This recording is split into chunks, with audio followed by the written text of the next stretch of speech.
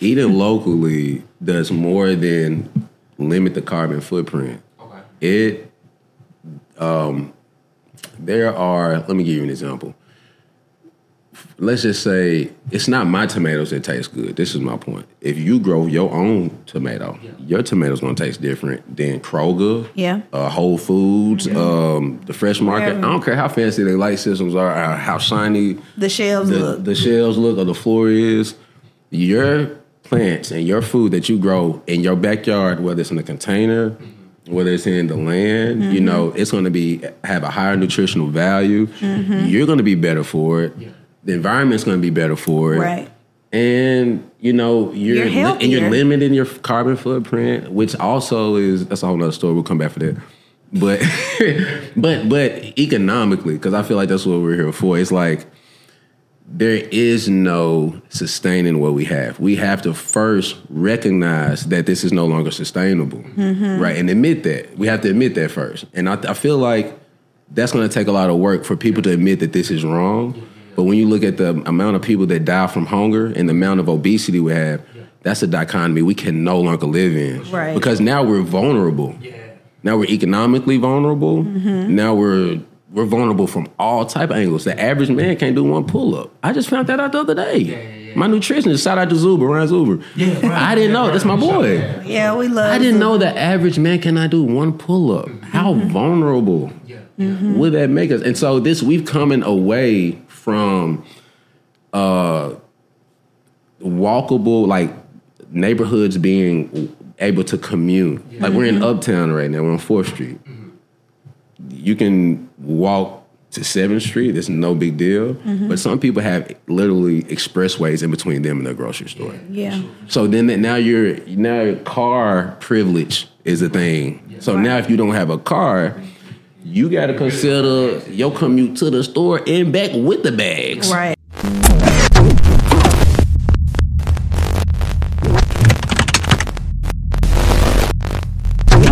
Yo, what's going on, Equity Town? Welcome back to another episode. Listen, man, this is going to be a dope episode. I got some good people in the building with me. I got Bobby DeRavio with Black Seed Farms. So my name is Bobby Louis III.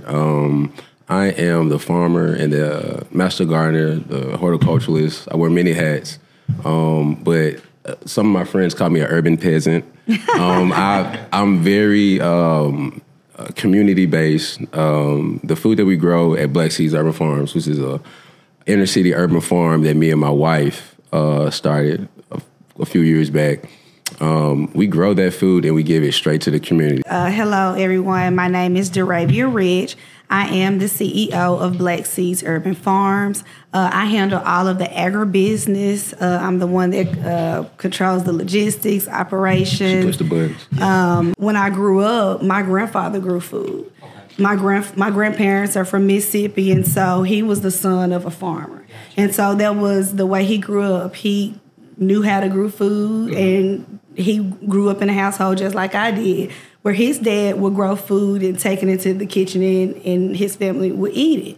And so that was the lifestyle for me. I, didn't realize until I was up in age and, especially during the time of the pandemic, where, it was just a real eye-opener for everyone to realize how difficult it can be if these grocery stores shut down. Those shelves were empty during COVID, and it got real scary for a lot of people. It's going to be more than toilet paper the next time. Yeah, that was just a sneak peek of us just getting a taste of if we don't have that produce distribution, then who going to feed us? It's the system. The system hasn't been sufficient in maybe over 100 years. It has not. And the reason why I'm so excited to talk to you about it, the Equity Tap, is because I don't think nobody has really answered the question on an economic plane. Yeah. How much is water worth? Clean water. What is the GDP value of like clean air? Clean water, clean air, we call these ecological services. Right. In ecology. These are services provided to humans for free. It's like, but they're not really services. They're really like things that support our existence. Right. And if you pull them up under it's like the economy is literally going to be the first thing that's pulled from under our tables. Go ahead. Right, and so we grow foods, but our business has turned into so many different things. Mm-hmm. It is multifaceted in so many ways. So we are fresh food producers that we grow foods for local Memphians, but our garden has also turned into event space. So we've had parties. We work with a lot of local schools. We have educational programs where we are promoting ag education, trying to teach our babies how to feed themselves. How to pick greens. Right. Literally. No, he joking. We literally did. We had a class at a community center where we were teaching students how to pick greens. And a shout out to Memphis Black Healers. Yes, because that was their organization. But collectively, along with our board for our nonprofit organization, we really work hard at trying to put together initiatives that support the community. And we listen to our community, look, when people come to Black Seeds, it is always an experience because, you'll hear someone scream across the street like, Bobby or Durabia. We'll have a formal event, like everything short of a black tie, and then all of a sudden you hear somebody, oh boy. Yeah, it's literally our neighbors. It's a Lori son. Yeah. Like it's somebody. And so it's just, we use them. Because he laughed because he knows it's so But true. those are moments that people are reminded that community, because when you get on TV, everybody community, the politician talk, police officer, firefighter talk about community, and it turns into like this type of ubiquitous word, like water. It's just water. Yeah. And then when they come to Black Seeds in the garden, then they realize they feel that he's the community. Yeah. Miss Lori's the community. Grandma right here, Terry, blah, blah, blah, blah. Yeah. It's solid, real, innate people who make up the community. It's not this hot keyword that we just throw up when I want to talk about initiative. Right. Because that's kind of what it is. It's a space to commune that actually grows food for you to eat. Black Seeds, we say this all the time, but we are planting seeds figuratively and literally. So when you come to Black Seeds, baby, you're going to get your whole life because that's just the space that we're curating, and that's the vibe that comes along with it. People love that space.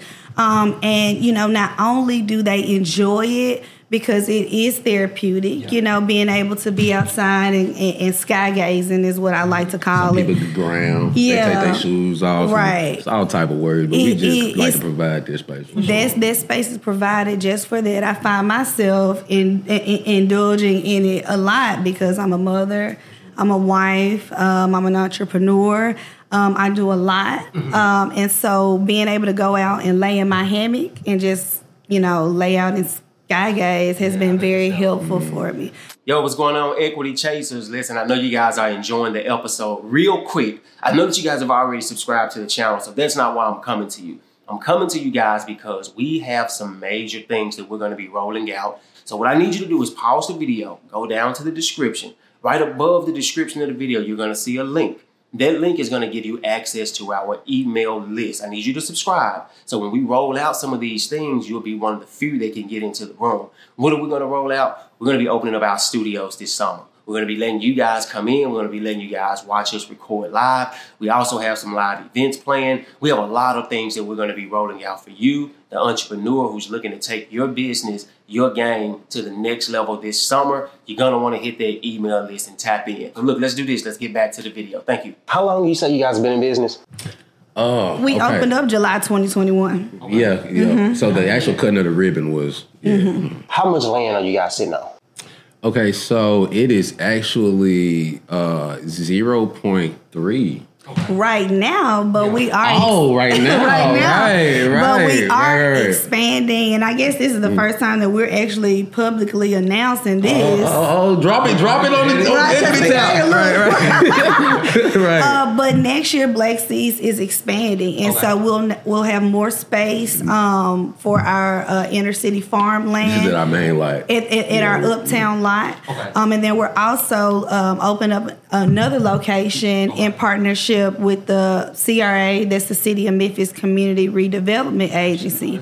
Yes, Councilwoman Michaelin Easter Thomas is amazing. Yes, she is definitely walking the walk and talking the talk. She's a North Memphis native, and her family owned land, and so we have been in partnership with them, cultivating that land to grow more food. And this will be a specific, it's an orchard. So we'll be growing fruit trees out there. Nice. Okay, let's go. I want to go back to the beginning, right? And this is the entrepreneur in me. I'm always curious on the foundational days. And I know everything ain't always as pretty as what people see today, right? Talk to me about those beginning days, man. When did you guys decide, okay, cool, we want to make this into a business? And then I'm curious about giving away. Let me go and take this about because this was a real. I'm gonna let you give them the whole thing, but just let me get them like go ahead, baby. Like the little. Because I feel like when we were in the midst of that, I feel like we were shaking each other. I'm shaking him and he's shaking me, and God like shaking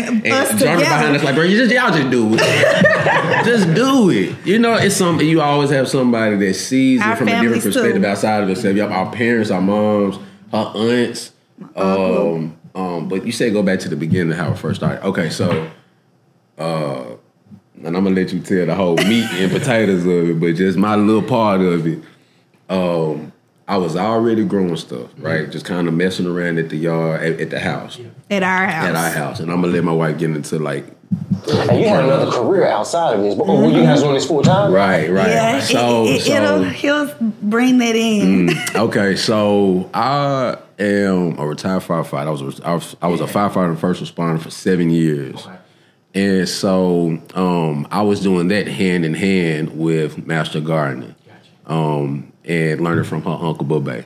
And so he would actually play around with gardening on his off days, you know, with that firefighter schedule. You work some on one day and off the next. And the days that he was off, he would find himself outside playing in the yard all day long, playing out. I said playing at the time. I was really doing some case studies. I said playing. It looked like playing with some scientific research.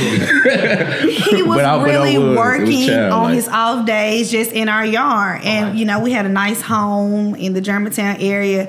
And we actually met a lot of our neighbors because a lot of our older neighbors would come outside and they'd be like, the young boy just flowers. They would literally come to our house and try to see who was living there because our yard looked nice, right? I know this young boy. They were amazed because Bobby was young. They were thinking he was an older guy who had like all this landscaping experience. And I'm like, no. Our yard just looked nice. My husband just cut the yard when it's time to cut the yard and water his flowers type of thing. So he started playing in the yard, and then he started working with plants. He would go buy us all these nice flowers and plants, and I'm like, why this man spending money on flowers and trees and stuff? But our yard looked nice, so I loved it too. And so my family started to, you know, notice that our yard looked nice. And my uncle found out about it. And this is my Uncle Bubba, who is, it's so funny about this story because my uncle is also a retired lieutenant. So they had a lot in common. Bobby was a firefighter. My uncle was a lieutenant. And so they had that similarity. They both like working in the yard and keeping their outdoors yard looking good. So they would talk about those type of things. And so when he started playing around with plants, my uncle noticed that.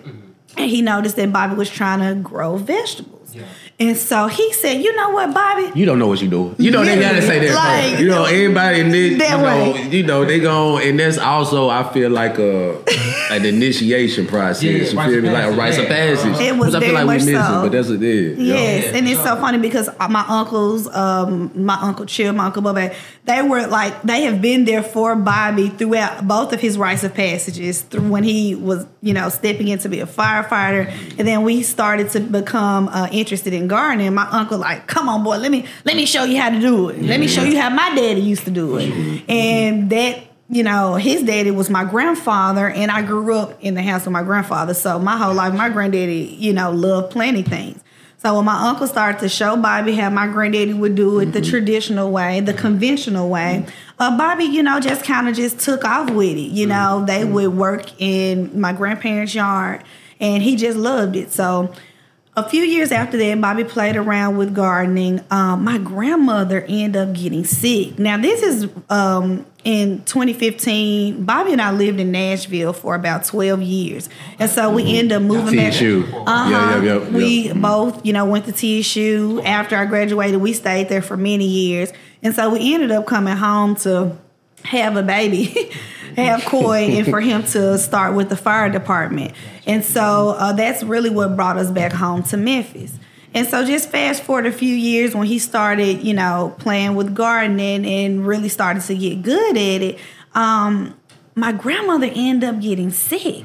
So I had to move out of our home. We had to make a decision. We made a decision. We moved out of our home and moved into the home that I grew up in. The same house that my mother grew up in the Castalia community, where my family has been there over 65 plus something years. So I went back home to take care of mama. Had to do that. And luckily I have, I'm blessed with a husband who was okay with that and who is medically inclined, who helped me and my family caretake for my grandmother during her golden years. So that year, I think it was 2019, we moved into my grandparents' house in Castalia. And in that same house, my grandfather, we have a garden in that backyard. Okay. And so my grandfather's garden had been unmaintained. And so my Uncle Bubba, he would maintain it when he can. But he getting older. And he's getting older. And so he, has been passing this knowledge down to Bobby. But when we moved into the house in Castalia, Bobby was like, let me get out there and revitalize my granddaddy's garden. It was probably like square footage. It might have been maybe like 150 feet. Okay. Maybe 200 feet, square feet. And he was using it as like this dynamic, like production. Like he was growing greens, and I'm hearing the stories because now that they seeing me, now all the anthropologists coming up now. Right. So now all these stories of Miss Such and Such used to jump the gate for greens. Brenda would pick the greens. Stuff was going on in my childhood. It had to kind of be like sparked back up. And so them seeing me in the same garden her grandfather used to cut greens, like pick greens in, that automatic, he was like, they was like, and so it was very nostalgic. It was very nostalgic, right? For my wife, because they would come back and she would be like, because it'll start off like he just playing, and then they would come back there and something would be different. He would change. And then they'll come back, and then it'll be like things would be cut, and then it'll be trimmed, and now you can see around. Yeah. Because after her grandfather passed, he just went into disrepair. Most places that's what happens. Right. And so I picked up the baton. And him and Bubba took off. We had green, I'm talking about mustards, collards, turnips, all that stuff. Just too many. I'm taking them to my mom. I'm throwing them at birds. We had so many. You was doing it while still working. While still firefighting. Right. So, and again, just to show you that entrepreneurship and what happened. Yeah. So I'm locked and loaded. I'm growing stuff. I'm like, I'm gonna grow some onion. Let me grow some pepper. I'm a spirit. Now stop right there. Now, during that time, because when he was starting to realize that he could grow food on a larger scale, because he was growing tomatoes, cucumber, squash, and he was taking it to the fire station, and a lot of his coworkers, would eat it. My family, his family was eating it cautiously. Yes, like my coworkers, they at first they were like, fresh food is not who as told Bobby like, to bring all the squash to work? Yeah. What these lettuce and arugula, but after they cut some peppers up and you tasting them, you see the connection between nutrition and taste and smell, because they're a part of the same spirit. The quality, the value. And so it got to the point where he was taking tomatoes, he was taking bags of squash and zucchini to the fire station. And I looked up one day and I was like, what is he doing? He was because she was just here like just rumbling, because they'd be in the bed. He was taking bags of work. And I looked up, and one day he would have 10 tomatoes. The next shift, it would be 15 tomatoes. And I look up Bobby taking 20, 25 squash to work. I'm like, boy, what are you doing with this stuff? Okra, green tomatoes. And I started to find out that he was giving it away to his coworkers. And, Bobby's grandmother, shout out to Miss Hazel, Mayor Whitehaven. Miss Hazel has owned a beauty shop in Whitehaven. She's been an entrepreneur his whole life for 35 plus years. That's the only job she's ever had. She's 83. She's been an entrepreneur her whole life. They call her the Mayor Whitehaven because she is just that. And so his mom mom would get our produce and take it to the beauty shop, and women at the beauty shop would, be like, I went home and fried Bobby's green tomatoes, and they were so good. And the word just really started to pick up. Now, I come from a big family on my maternal and my paternal side. Both sides of my family big. And so my folks was like, loving it because they were actually cooking. It made them feel like back. Yes, we cooked big dinners every Sunday. And then at that time, my other great nana, my paternal grandmother, was going through a cancer struggle. And so she was taking a lot of the stuff that Bobby was growing and juicing it, making smoothies because she needed it. So we have been able to see the result of growing fresh food and how it positively impacts so many different people. We looked up back in 2020 and people was calling us like the grocery store. And so at that time, I was going through my own transition of wanting to step into entrepreneurship. And, I wanted to start a business that was going to, in so many ways, add value to my community, add value to my city, at large. And so there were so many things I thought about. I was like, okay, I don't want to open a boutique. I love clothes and stuff like candles. That, but that ain't it. What was your background prior? Okay, so I have a degree in mass communications, but for the past 12 years, I have worked in administration. I've worked in management. And so I have over 10 years of experience in program development and business management. So I had, pretty good business. She was already CEO. Yeah, I've been, doing this type of stuff since I graduated from TSU. So I already had the business background. And so when I started counting them tomatoes, Kelvin, I was like, wait a minute. This man done took 30 tomatoes to work. And I was like, you know what, Bobby?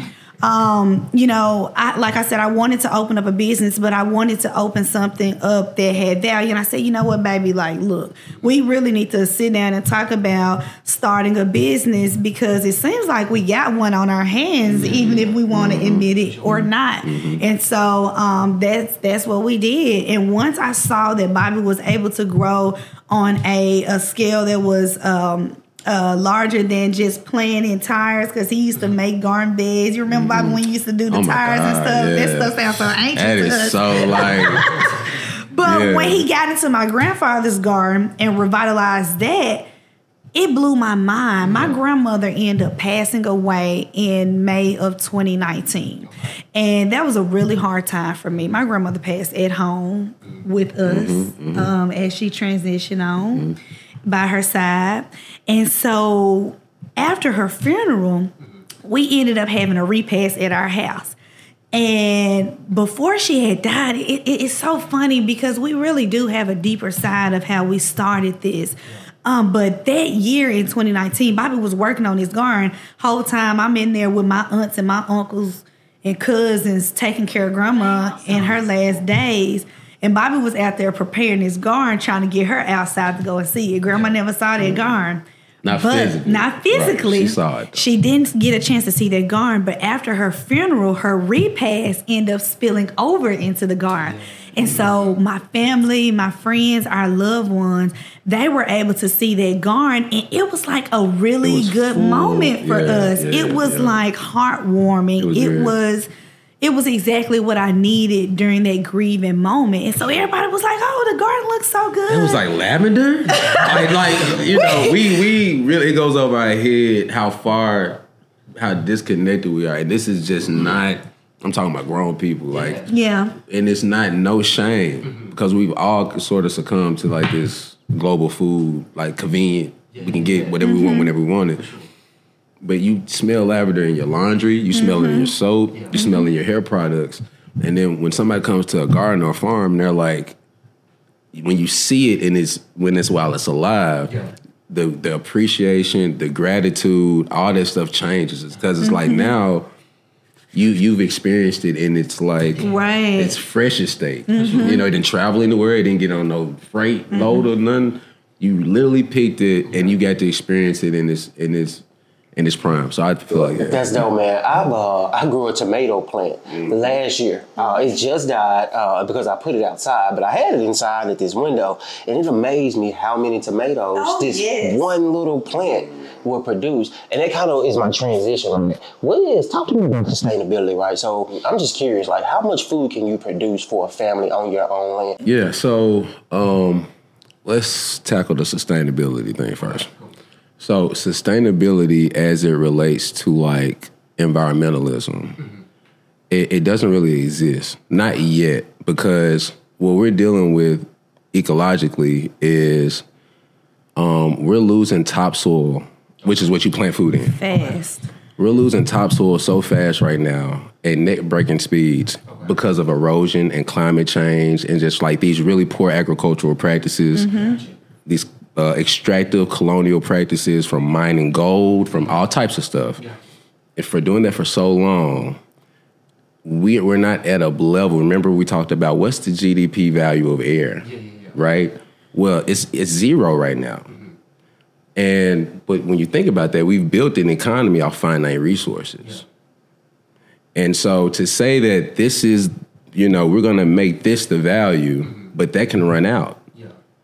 And so to draw that fully in, we're just not at a place that we can sustain. The words we should be using is restore, repair, regenerate. What does that process look like?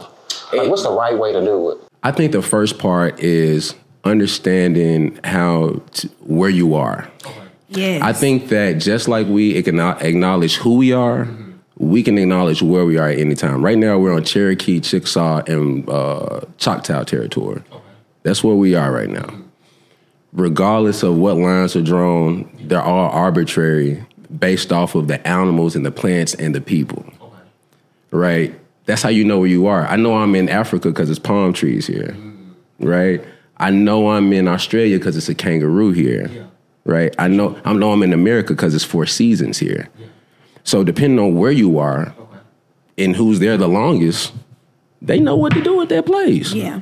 This is just, I'm from Whitehaven. I can tell you where the shortcuts are, the gas station. You see, I can tell you all that stuff. And it's not because somebody came from outer space and told me. It's because I just been, and if I didn't know it, I could ask my auntie who's been here longer than, and so all these processes are, we have to restore that. That's where you start at. Yeah. Because I'm an indigenous man too, but I'm an indigenous man from somewhere else. So even my role here is different. Mm-hmm. Right?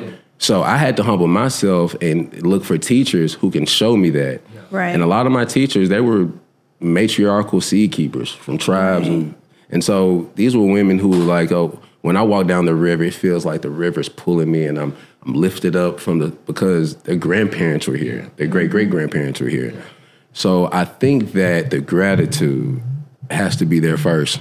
Because if not, then we're going to have all these cool tomato plants, all these cool okra plants, and we don't know why. Right. Just having that indigenous knowledge. Yeah. We are surrounded by so many different plants that are medicinal, that are native, that we don't even know. Yeah. And so earlier, Bobby we were talking about community and being in a community that has everything you need, that's accessible. My family talk about all the time how they grew up and fruit trees were in the community. Now you go down the street and trees are dead. People don't even maintain them. And I don't mean to cut you off, but I've asked her uncle sometimes because I'm so tired of these stories. Like, he'll be talking to his old retired firefighter. They'll be on the porch. They'll be like, man, this was there, this was there, this was there. We was eating this. I'd be like, where exactly was it? He'd be like, man, you know what McLean is going down Person Street? I'd be like, I go, and it's a landfill there. Right. Like, literally. Or then I'll make a left at the MLGW building, and it's elderberry and passion fruit. Mm-hmm. People might didn't know Tennessee has a passion fruit that's native here.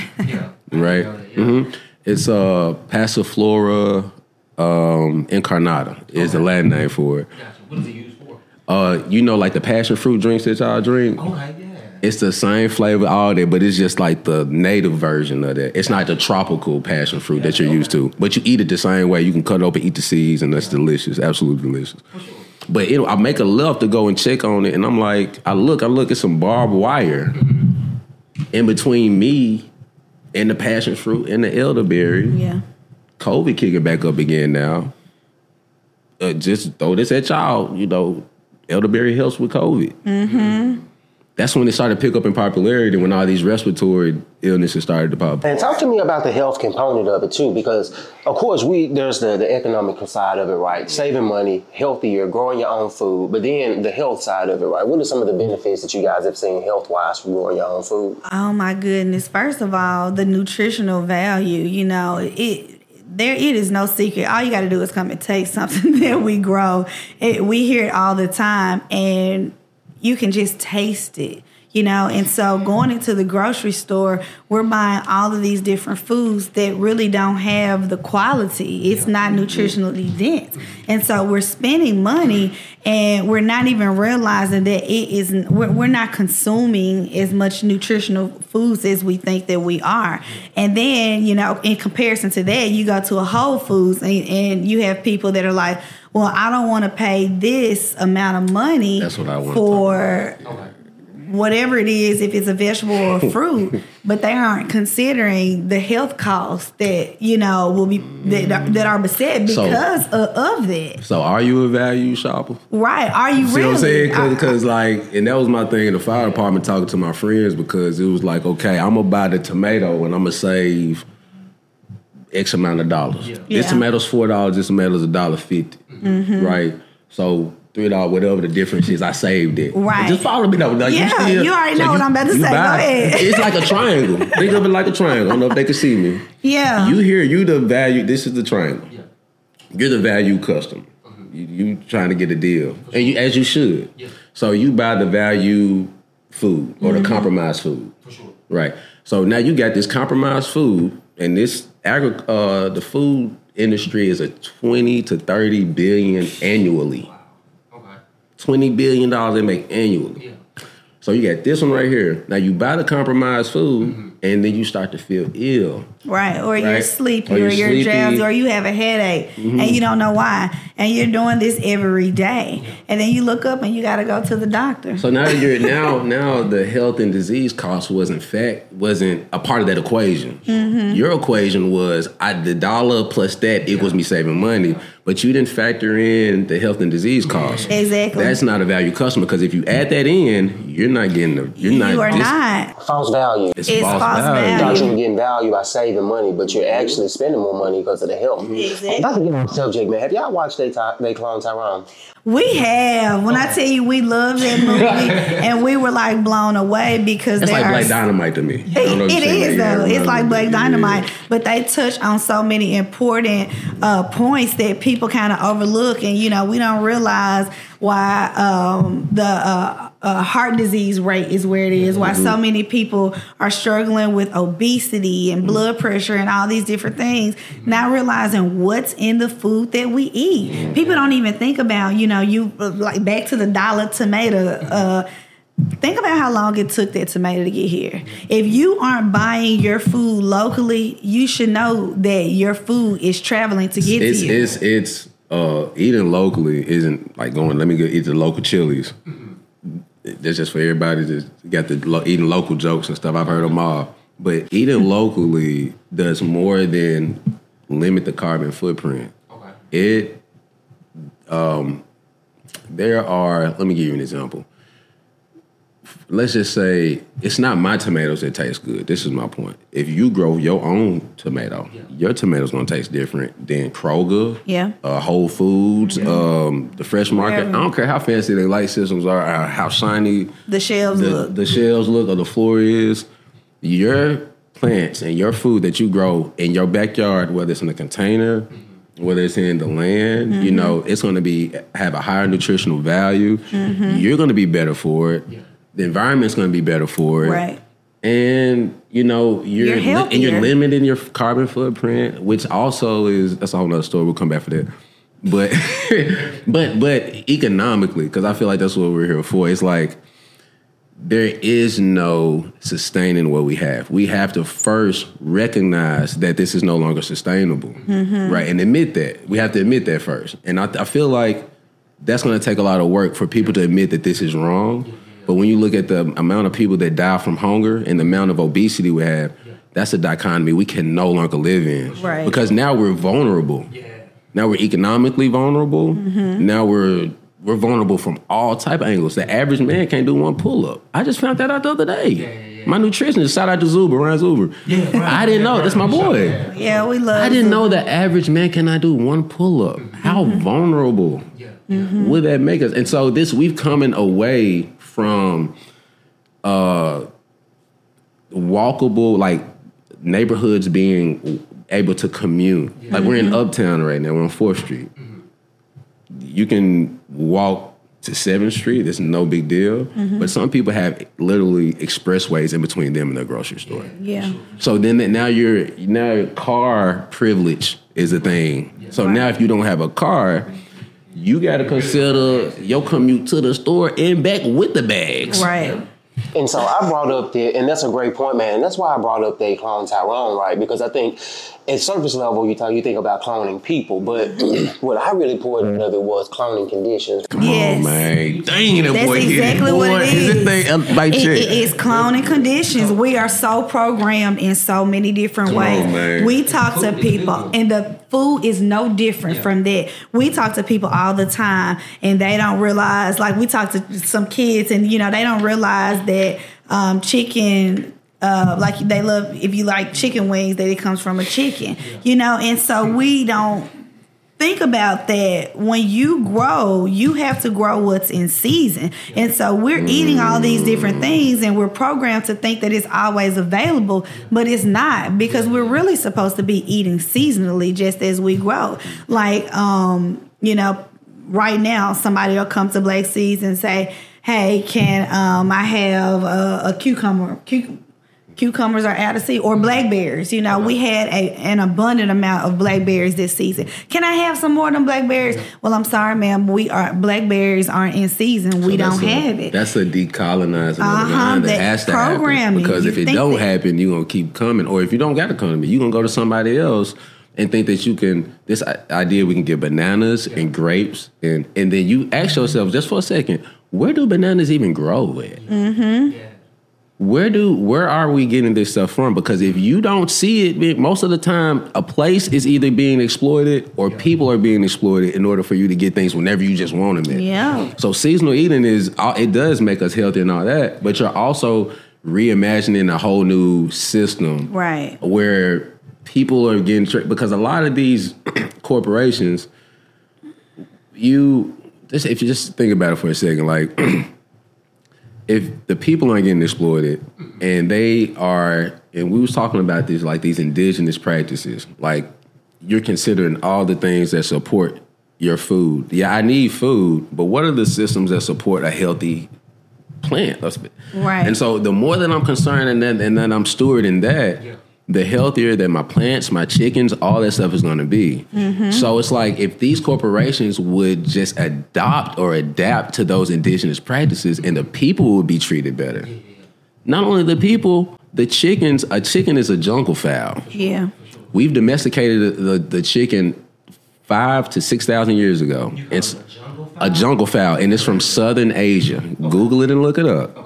This is y'all homework for today. And this is the decolonizer, because you have to understand, this is how we figure out psychologically what makes an animal better. Yeah. What makes an animal scared and timid and shaky? Well, I have to find out about this animal.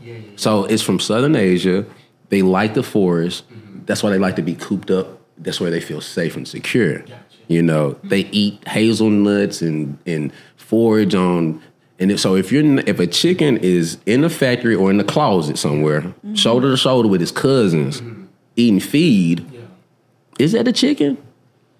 So it's not. And me and Ryan was talking about this too. A lot of the nutritional quality is lost.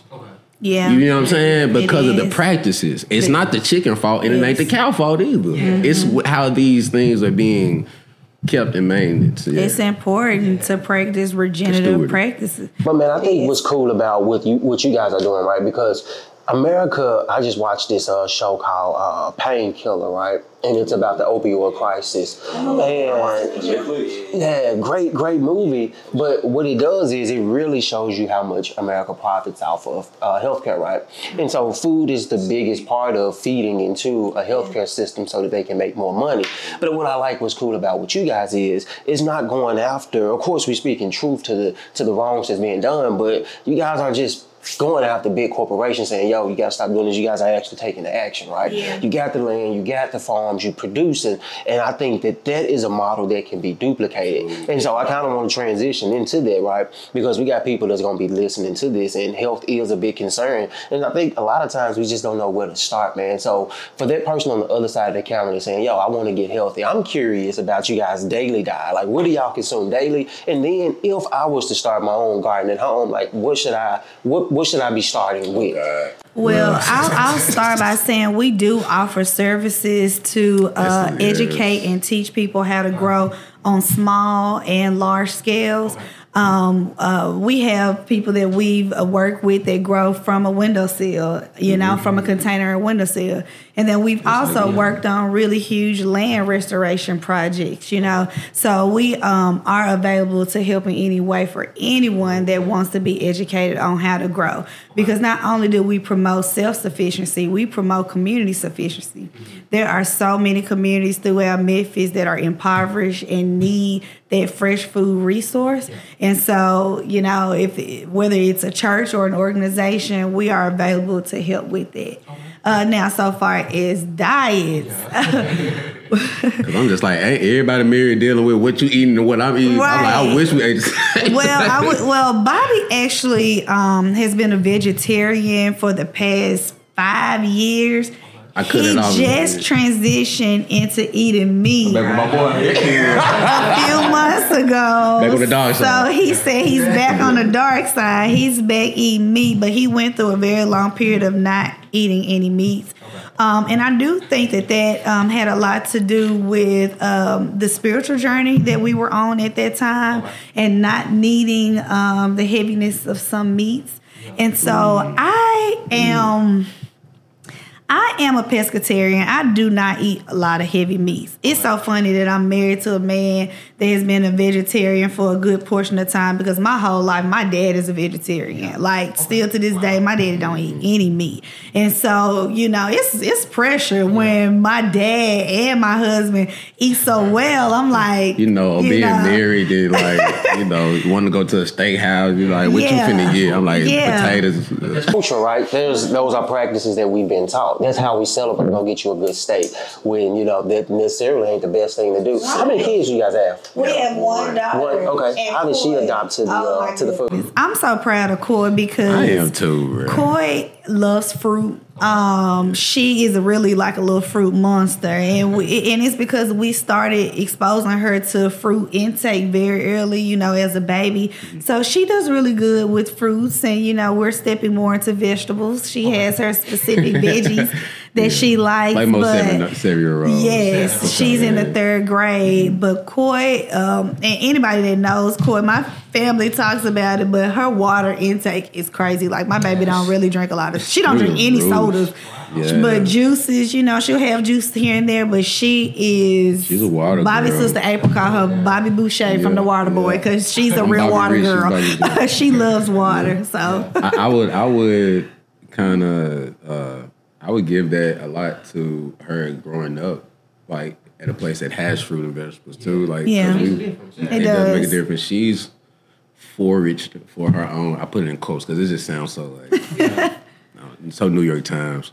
But she would go out there on a Tuesday and just like pick golden berries, and she knows where they are. She knows when they're ready. And this is ethnobotany. She doesn't know that, right? But the journey that my wife's grandfather started me on with agriculture, my parents would see this and stories would pop up from them about my grandparents. So it's not, these aren't isolated stories. They become that way. Mm-hmm. But we're we are getting far removed from that, though, because I know we all have had a family, and I'm pretty sure you can relate, whether it's your grandparents or a great aunt or somebody who had a garden or some type of fresh fruit growing in their home when you were a child. My grandfather is really good at growing stuff. He doesn't have a garden, but every season he'll throw something different out there in their yard and it'll grow. And he'll be like, yo, I didn't know you.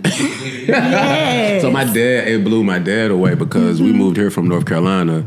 And my dad's relationship with plants was like chores. Like, he would have to get out there and do work. He had to pick. And so he would be sweating and be like, I don't want to be out here.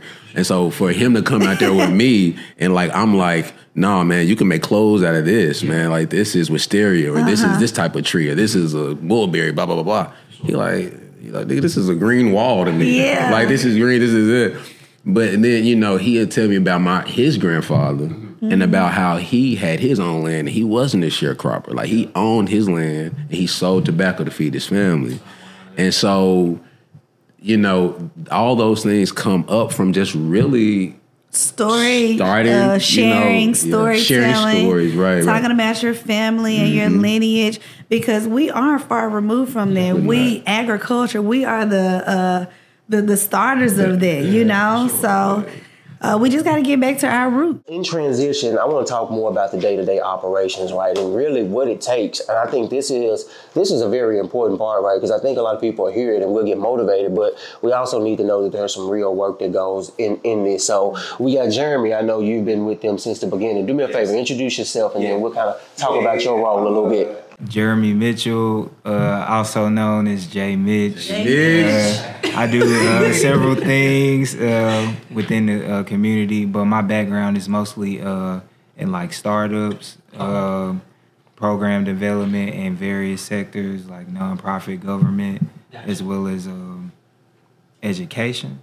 So a lot of the stuff you don't see in Black Seeds, I guess that's my role. Like, so like like when they're out doing the community stuff and all that stuff, like I do like web development, a lot of like helping develop like the structures of the programs, helping with like write, like we got proposals, grant stuff, like all of that kind of stuff that like people don't see, but we gotta have it, So So like that's where I come into play with Black Seeds. Okay. So talk to me about the day-to-day operations, bro. What time do you get up, to kind of get everything going with the farm? Okay, so I'm really glad that we all three could make it here today, because you looking at like when this was just like a thing. We saw this conceptualized, and so I'm coming from a crazy schedule. I'm coming from a firefighter schedule. So if anybody don't know what that is, that's working 24 hours a day. So I was working from 7 in the morning to 7 in the morning, and then 24-hour break between the next 7 in the morning. So you work every other day for 3 days. And most of the time I'm up running late at night. And so once I left the fire department behind, I moved into agriculture. And my wife probably won't like that I'm saying this, but I had to I dealt with my insomnia in a healthy way, because what I would do is you would have to beat the sun. This is the thing about, and this everybody out there, I don't care if you're on a patio, I don't care if you at a downy Southern English home, or if you at a Castelia. Location. I've heard this several other ways. My daddy say you got to move with the sun. One of my friends, his granddad said he go where the buffalo go. What you call it? I forgot. Old boy from Big Green Down. Lacey McDonald. Yeah, Lacey McDonald with a cowboy hat on. He said, man, I gotta go. He helps kids in need, homeless kids, and he's in education. And so, he's in offices and all this stuff, and they want him to be like in a car review. You know how Jesus was with the folks that needed help. You know the story. So he like, man, I gotta go where the buffalo go. I can't go where, And so my day as a farmer starts when these cycles are, I'm not in control of them. So it's like the first thing that inspires me is knowing that the sun is going to rise whether I'm on time or not. Right? And so once I get that type of understanding, then I tell myself, okay, I'm getting ready. I get everything that I need. Everything that I'm going to need today, I already got it. Even if I don't, I say that, and then as I'm driving 5 o'clock in the morning to go water the plants, oh, dang, I needed some bricks. And some bricks, I can make my bed up. So my day starts with gratitude. Starts early with the sun, starts with gratitude, irrigation, heat. As a farmer, and it's any farmer, production farmer, inner city urban farmer, rural farmer, your day you kind of want your day to be done like by noon. Yeah, I don't want to be working when the heat. If you got flowers, anybody that has flowers or like a butterfly garden, look at the time when the pollinators are outside. They got work hours too. My wife was tripping when I pointed that out to her. We got sunflowers everywhere. And at the high noon, ain't nobody out there. Ain't no bees, they up somewhere. And then as soon as that joker start kind of going, they just they come back. And so in the ways, I have to do the same thing. But heat management, hydration, and just really kind of scheduling around the seasons. It's easier now that the summer's gone. But man, if it's heat and humidity, it's pretty bad. Yeah. What does your day-to-day look like? My day with Black Seeds kind of depends on like what's required, if that makes sense. They are very hands-on with everything else. I'm like, I guess, support and accountability in a way. Yeah. So like, it kind of depends. Like, but I'm always like doing something, whether it's like networking. Like right now, we're about to launch a new website for the nonprofit, and so it's been a lot of work heavy into that. Because one thing we've noticed, we are starting to scale. And as you scale, you got to have certain systems in place, certain things to help you be more productive. So like a lot of my job I look for ways for us to be more productive and efficient with what we're doing, and help us in the long term. I always think that it's not just going to be us three. Right. It's going to be who knows how many people, how many programs, how many farm plots, how many different employees. So just trying to solidify that foundation on the structural end, on the back end, and just be a support to them in their role. A lot of people, I guess, particularly with us in the Black culture, everybody thinks that they has to be the front person, but I really understand the importance of when people are building, because of my experience in startups and various ways, that you have to have dedicated people to do a job. You know what I'm saying? Or to play a role, or to be a support. And, that doesn't discredit anybody, but everybody plays a different role. So for them, I knew that what they were doing was it kind of was like, how would you say it? I guess I was listening to Nick Cannon on a podcast, and he was saying, if you have a thing, be the best at that thing, and everything else will, you don't have to look for people to engage with it. Just keep like focusing on that thing and try to master that thing the best that you can. And so that was always my advice to Bobby and David. They was like, man, I think I'm gonna do. I was like, yeah, just keep. I got to do this. I was like, nah, just keep focusing, because y'all. And then all of a sudden, they got reached out to by like CRA. Other people would start reaching out to them. Even like some of our biggest grants and funders was because people found them. So just being able to just tell them to like focus on that. All right, so like now let's decide on how can we make this impactful and effective. Like, what are our overarching goals for this organization or this business, and kind of like we focused in on that. We know that we wanted to, for one, grow honest and healthy foods, and also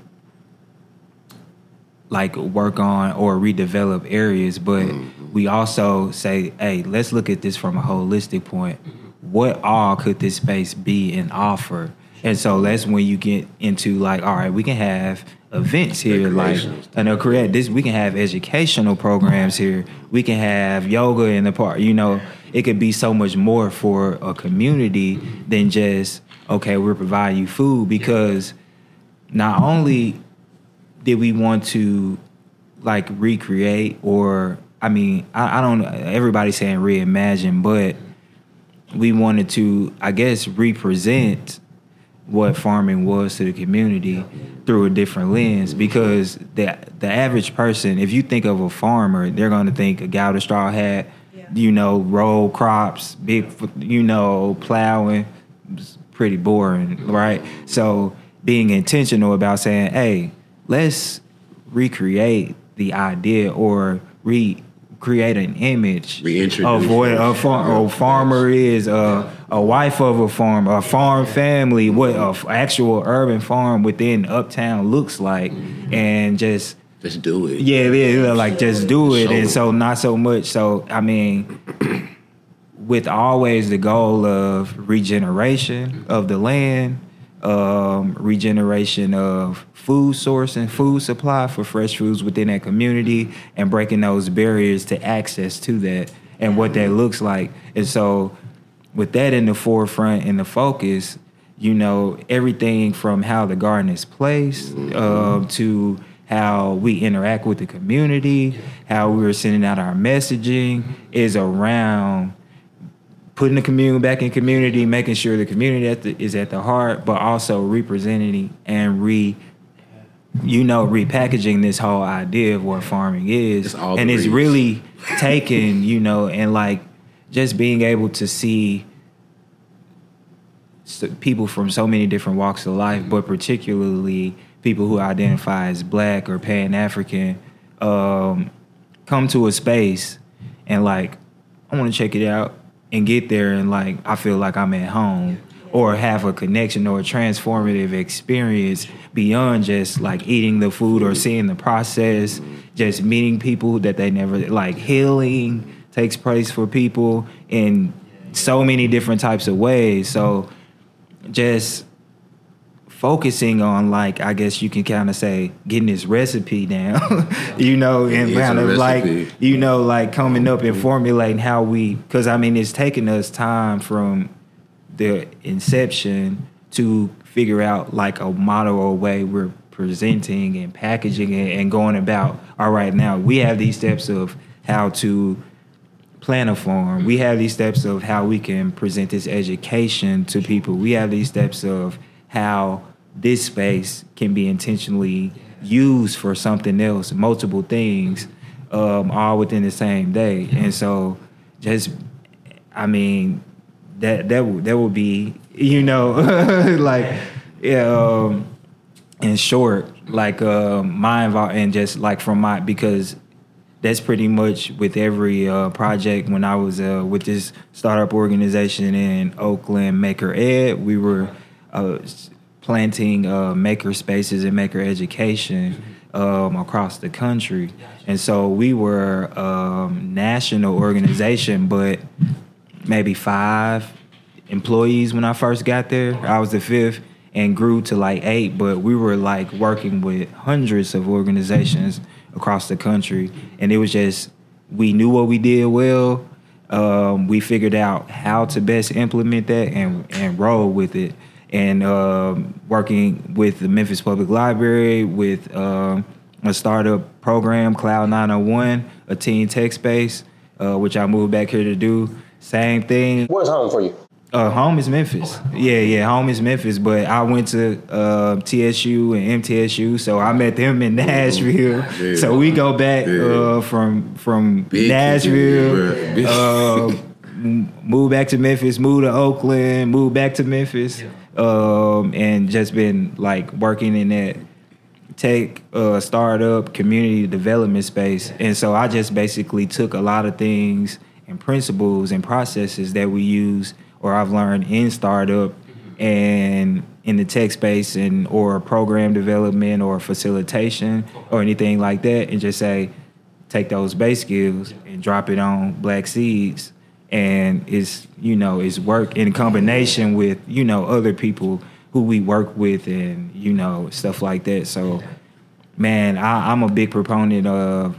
I guess at heart I'm a creative, but I'm also like an educator, but in a non-traditional sense. And so I'm really big on like they call them T skills, but like skills that can be applied over different industries and sectors. And so I've worked a lot of my career on how do you harness those skills? How do you develop those skills?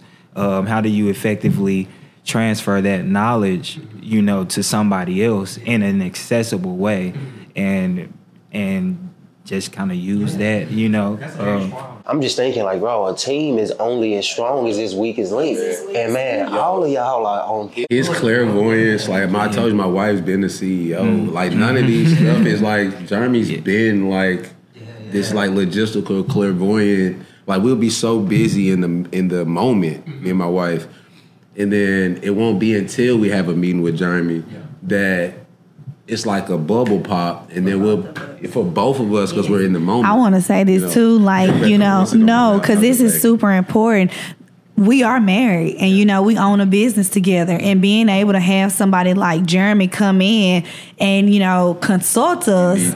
We need that because there are times where Bobby's like, nah, we doing this. And I'm like, no, sir, we're doing this. And Jeremy's like, both of y'all. And, it's like, we ain't doing neither one of those. Like, let's meet in the middle here. Let's compromise. Let's compromise. But I think that we can all three of us we can't be tricked in this agricultural food industry realm because we know it's perverse. And nobody can present an economic opportunity that make us be like, maybe that, nah. We know what works, we know how it works, and it can be scaled on any size. And so with these three like cogs in the wash piece, farming, logistics, finance, everything my wife does. I don't know these folks. Like, you gonna laugh. I'm the nicest man. I'm so patient. I listen to you talk. And when you walk off, I ask my wife if Jeremy ain't there. Okay, baby, who is that again? That's such wife, such husband. You need a team. I never forget. My daddy told me this: if you want to go fast, you can go by yourself. Right. You want to go far, but if you want to go far, you need a support system and more eyes to pick up on things that you don't see. And another thing and I'll wrap it up on this one. We don't really have a need for fame or popularity. Ain't none of us nobody famous. We ain't trying to do none of that. We're trying to show people that they can absolutely do the same thing that we doing. Right. And the more people that's growing food, the better. I don't want to be the guy, the food guy. Because if that's so, I just created the same system that I was just trying to break. Right. I'm more valuable when I'm empowering more people. Right. And if that's not what's going on, then I don't want to be part of it. Yeah, I'm glad you made that point, because one thing that kind of joined us or helped is at the core, we do not agree with how things are operating now. But instead of like just saying we don't agree, we are like joining on that value and on that mission and coming up with like solutions to be able to, like challenge the system, in a way.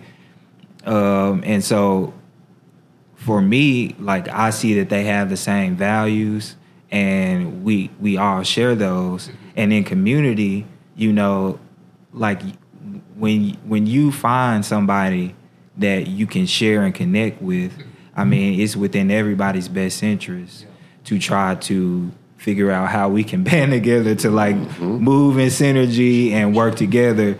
And it's like I'm reminded of like the Jewish culture and the Asian culture. They have this like group economic type of activity like that they have, right? Yeah. And so like it'll be 10 of them and say Johnny's going to open a nail shop, or all 10 of them work in that nail shop. Build it to where it's like doing crazy profits, and then next person is up in like Kim. And then everybody does the same thing for Kim. And then before you know it, in 5 years, they got 10 thriving 10 thriving businesses.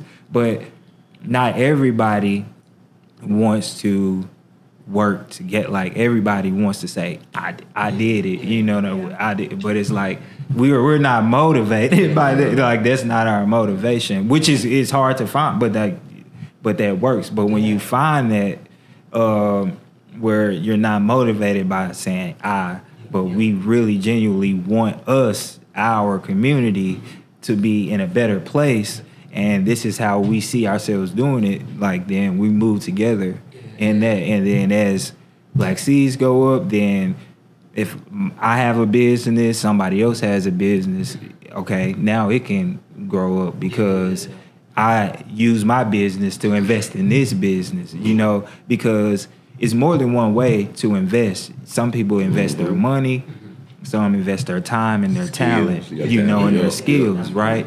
And so if I have a skill or a talent that is an asset to something that I believe in, it's within my best interest to use that for the greater good of the cause. Because is it about the cause? Or is it about me? Or is it about me? So that's big on restoration. And it's really, right. So and when you're talking about restoration, man, it's restoration in our term, in our sense, and the way we define it, is nothing short of reparations. Because this not a land grab. It's not like we just trying to grab stuff, try to beat the next dude to buy stuff. Right. We're turning these into ecological spaces that serve the environment and the community that doesn't have none. They don't have any food, And so when you're talking about restoring something to somebody, well, the land was taken from some folks. So if you got a lot of people, it was taken from your granddaddy. And there's so many policies that dupe land out of Black folks' hands. You know how many people told me I got land in Mississippi? Since they know I'm from. Oh, I got land in Mississippi. And I listened to them because I told you I'm a nice, good Southern, raised in Southern Baptist home. But I listened to them. But my understanding of these policies that I'm very aware of is that the whole reason why they have this heir to land is because everybody has to agree on what y'all have to do with that land. And every time somebody has a kid that's heir to that land, it's like a Ponzi scheme. Yeah. It just went from 3 people having to choose. Now Jim done had 4 kids. Yeah. Now guess who all got to come up with the same? Right. So now you got a timber company that want to come and buy 1,000 acres in Alabama. Now your cousin in New York that ain't never even seen your grandmama, ain't never seen the land, ain't never even visited nobody. Don't got no relation. Now he got to agree. How do we structure that, man? Mississippi, this is a geographical fact, and it's so creepy when you really think about the layers that goes into the wealth that's been built over the years. Southern Mississippi is in the Delta, but it has some of the richest soil in the nation. So the last ice age, when the glacier retreated, it left the Mississippi River. That's how the Mississippi River was there. It's a whole bunch of ice, like a pothole in the street. The ice thaws out, it leaves a crack, leaves a hole there. When it left all this silt and all this just beautiful soil there. So that was, when you look at the belt line of where most of the slaves stayed in Mississippi, it's in that crustacean belt. It's in that belt that the most soil was in. And then if you look at where the most people vote Democrat, it's where the most slaves was kept at, because they stayed there. So there are layers. And all you have to do is just sit down for a moment, because you don't have to conspire for these things. All you have to do is just do a little bit of research, and you'll be like, oh, snap. Yeah. So the land, us growing food in these spaces is really like bro, Black people are getting land back again. You have native people whose regenerative practices, no till, no drill, cover cropping, interplanting, all these practices, but you don't once acknowledge the original authors from which you got these practices from. You ain't say nothing about the Choctaw. I told you, if I'm a prison, I'm Bobby Rich. I can say where I'm at just like I say who I was. It's a level of humbleness that automatically happens when you do that. You know what I'm saying? And so that's just my approach to agriculture is very like humble. You know what I'm saying? And to speak on like the land that you're talking, the division of land and how like so. And this is a true story. I have two experiences with that, like one, and they're currently actively happening. So my wife, her father, they are inheritance of land, like 1,000 acres of land in Oklahoma City, because his grandmother was, I want to say, her name was Ivy Watson, but she was one of the main people with the Tulsa Black Wall Street stuff. So she left her family, or wielded her family, all of this land from it, right? And so it was like 3 kids, but then they have three kids. You know, right? Mm-hmm. And so what has happened, the state of Oklahoma took part of the land to build an interstate through. And so right now they're in a court dispute with the state of Oklahoma on their compensation for that part, for them doing that, right? So they haven't paid yet because they haven't settled on but they did it anyway. Right. You know, it's like you couldn't say. They did it first. They was like, no, I don't want the highway. They like, no, you got it. I mean, you know, like they did what I guess whatever the high level government, you know, stuff where they just take over. You know what I'm saying? And so, but one thing I've noticed that when this stuff happens is you have one party who's money hungry. You may be so like they might go do some shiesty, try to sell a piece of the land and just get some money. And then you have somebody else who's not as hands-on, and then somebody who really cares about the land and what's happening. And it's just like the system is so ingrained, like y'all was talking about programming, that we can't even see as black people. It's like, bro, we can't see how you like you inherited like hundreds of like that's a lot. Sometimes, you know what I'm saying? Like, how can we not come together to figure out what we're gonna do? You know what I'm saying? Or at least make educated decisions. And it's more it's more that program or that divisiveness of, you know, that we have to fight on so many levels. But with how we are trying to approach things, we hope that it not only affects the community, but like the thinking, the thought process is like deeper than, you know, like within people's like hearts and souls to like say, hey, we know that we have X amount of things. Because when you think about it, people have all of this land in Mississippi, like Mississippi should be the next Chicago. Yeah. It's like, should be the next. How is the development not happening? Or how is it that this land looks the same, or maybe worse than when the person who gave it to you? You know, like we have to kind of break. Though, you know, the kind of man, we'll be all day. I feel like, man, this is a conversation that we can. Let me say it this way. This is probably one of the most important conversations that I've had on the Equity Tap thus far. Yeah, and it's been a huge education lesson for me, right? Because I've heard so many things on this interview, Unity, right?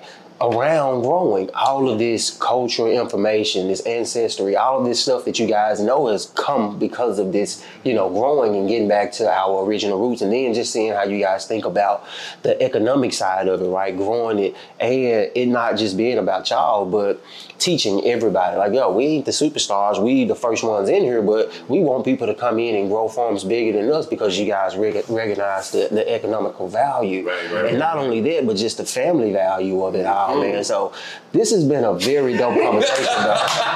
And I gotta get y'all back on, man, because I know y'all got expansion and stuff like that, man. And so I want to first say thank y'all for coming out. You know what I'm saying, taking time out of y'all's schedule to do this. This has been a profitable conversation for sure. In closing, if y'all would, man, let people know how they can keep up with you. Yeah, man. So with me, you can find me at on Instagram. I'm there mostly. It's JMITCH. Stay lit. That's my Instagram handle. I have a web development and training company called Lit Labs, in which I do web development as well as technology courses and training for leveraging technology for the effective use, for growing your organization. So I started as Stay Lit Media, but as I've evolved, it's now changed to Lit Labs, and my focus has changed to training and development because, for one, the importance is very heavy, and my background and me seeing that it's also something that's needed, particularly with people just effectively using technology to enhance their businesses, or just to be able to use it. And what that looks like is I train, I'm a certified Microsoft educator. So I train heavily on Microsoft apps and effective use and all of the different new things that comes out. If it's something on Teams or another app, other educational ed tech apps, as well as AI, and leveraging AI, because a lot of people are afraid of it right now, think it's going to take their job. But really and truly, it's only alleviating some jobs, but it's creating others. And if you know how to use that effectively, you can increase your efficiency as a worker employee. I gotta get you back on. We gotta dive deep into that. For sure, yeah. And it's not anything to really be afraid of. It's just how do I leverage this to enhance my business and what I got going on. So that's me. All right. You can find us on Instagram, Facebook. Our account name is Black Seeds Urban Farms with the S. Our website is blackseedsurbanfarm.com. No S on our website, but please follow all of our social media handles. We post any events, any initiatives, volunteer opportunities. We always post that on our social media pages. And our email is the quickest way to get in touch with me if you're interested in booking an event with us or learning more about Bobby's training classes that are coming up. But our email is blackseeds2020, the number 2020 @gmail.com. So hit me up. Yeah, hit her up. Yes, and we are excited about Bobby's training classes. They are called Earth Heart Stewardship. Earth Heart. Oh my God, so many people have been awaiting. I'm tired of the DMs. Classes. I'm tired of the calls. When we drop this, y'all, please sign up because we have limited spots and we have people that have been reaching out trying to join. Yeah. So if you really want to get this education and know how to grow, please sign up because we have limited spots. It's going to be I remember a couple months ago, we had an event with 901 Poetry Night. The spoken word. Perform 901. Yes, with Jay Mitch and Francis with Jay Mitch, Francis, it's everybody. It's dope. It's at High Tone. It's every Monday at High Tone. Okay. And so we did this one for Juneteenth at the Garden. And so before they started to do the music, I did a tour in the Garden. And we had so much fun. People were picking blueberries and people were picking just blackberries and just eating them. We walking around the garden, we talking.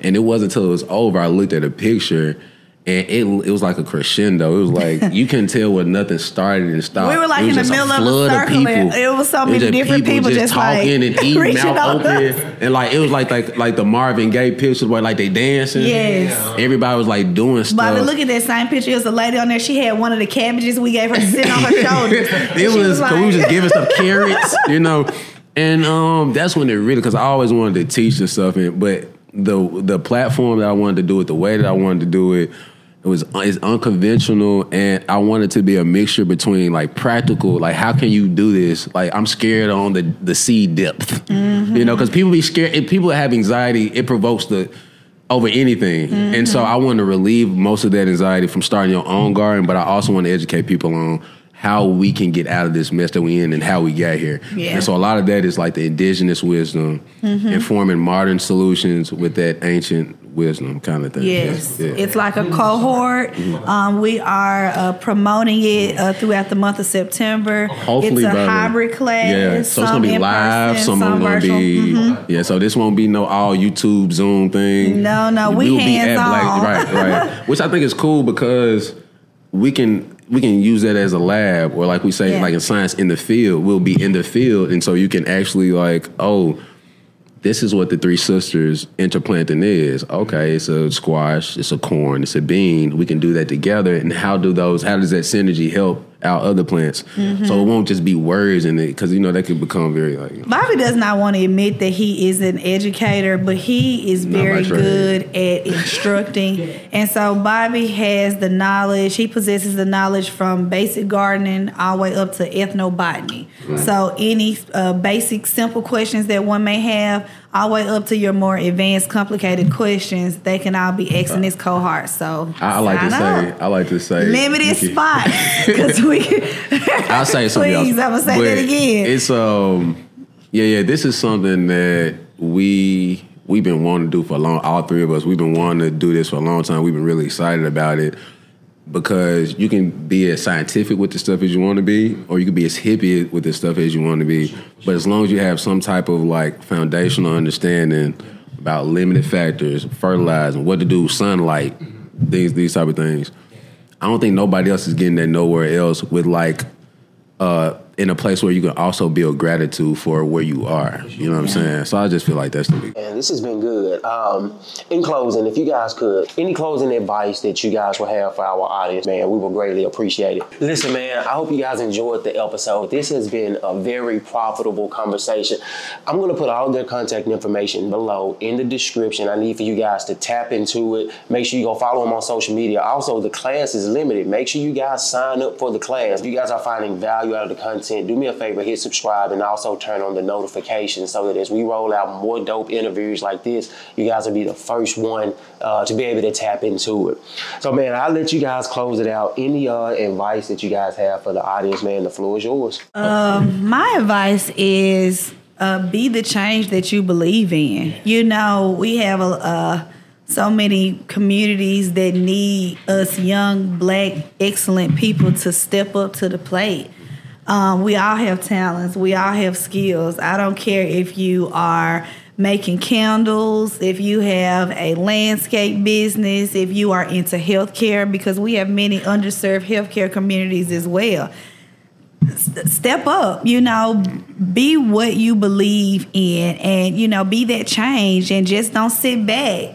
Step up to the plate and be a part of the change that we need to see in local Memphis. Oh, man, I can't think of a better way to close it out, man. Listen, until next time, y'all stay tapped in. All right, hit us up, Black Seeds.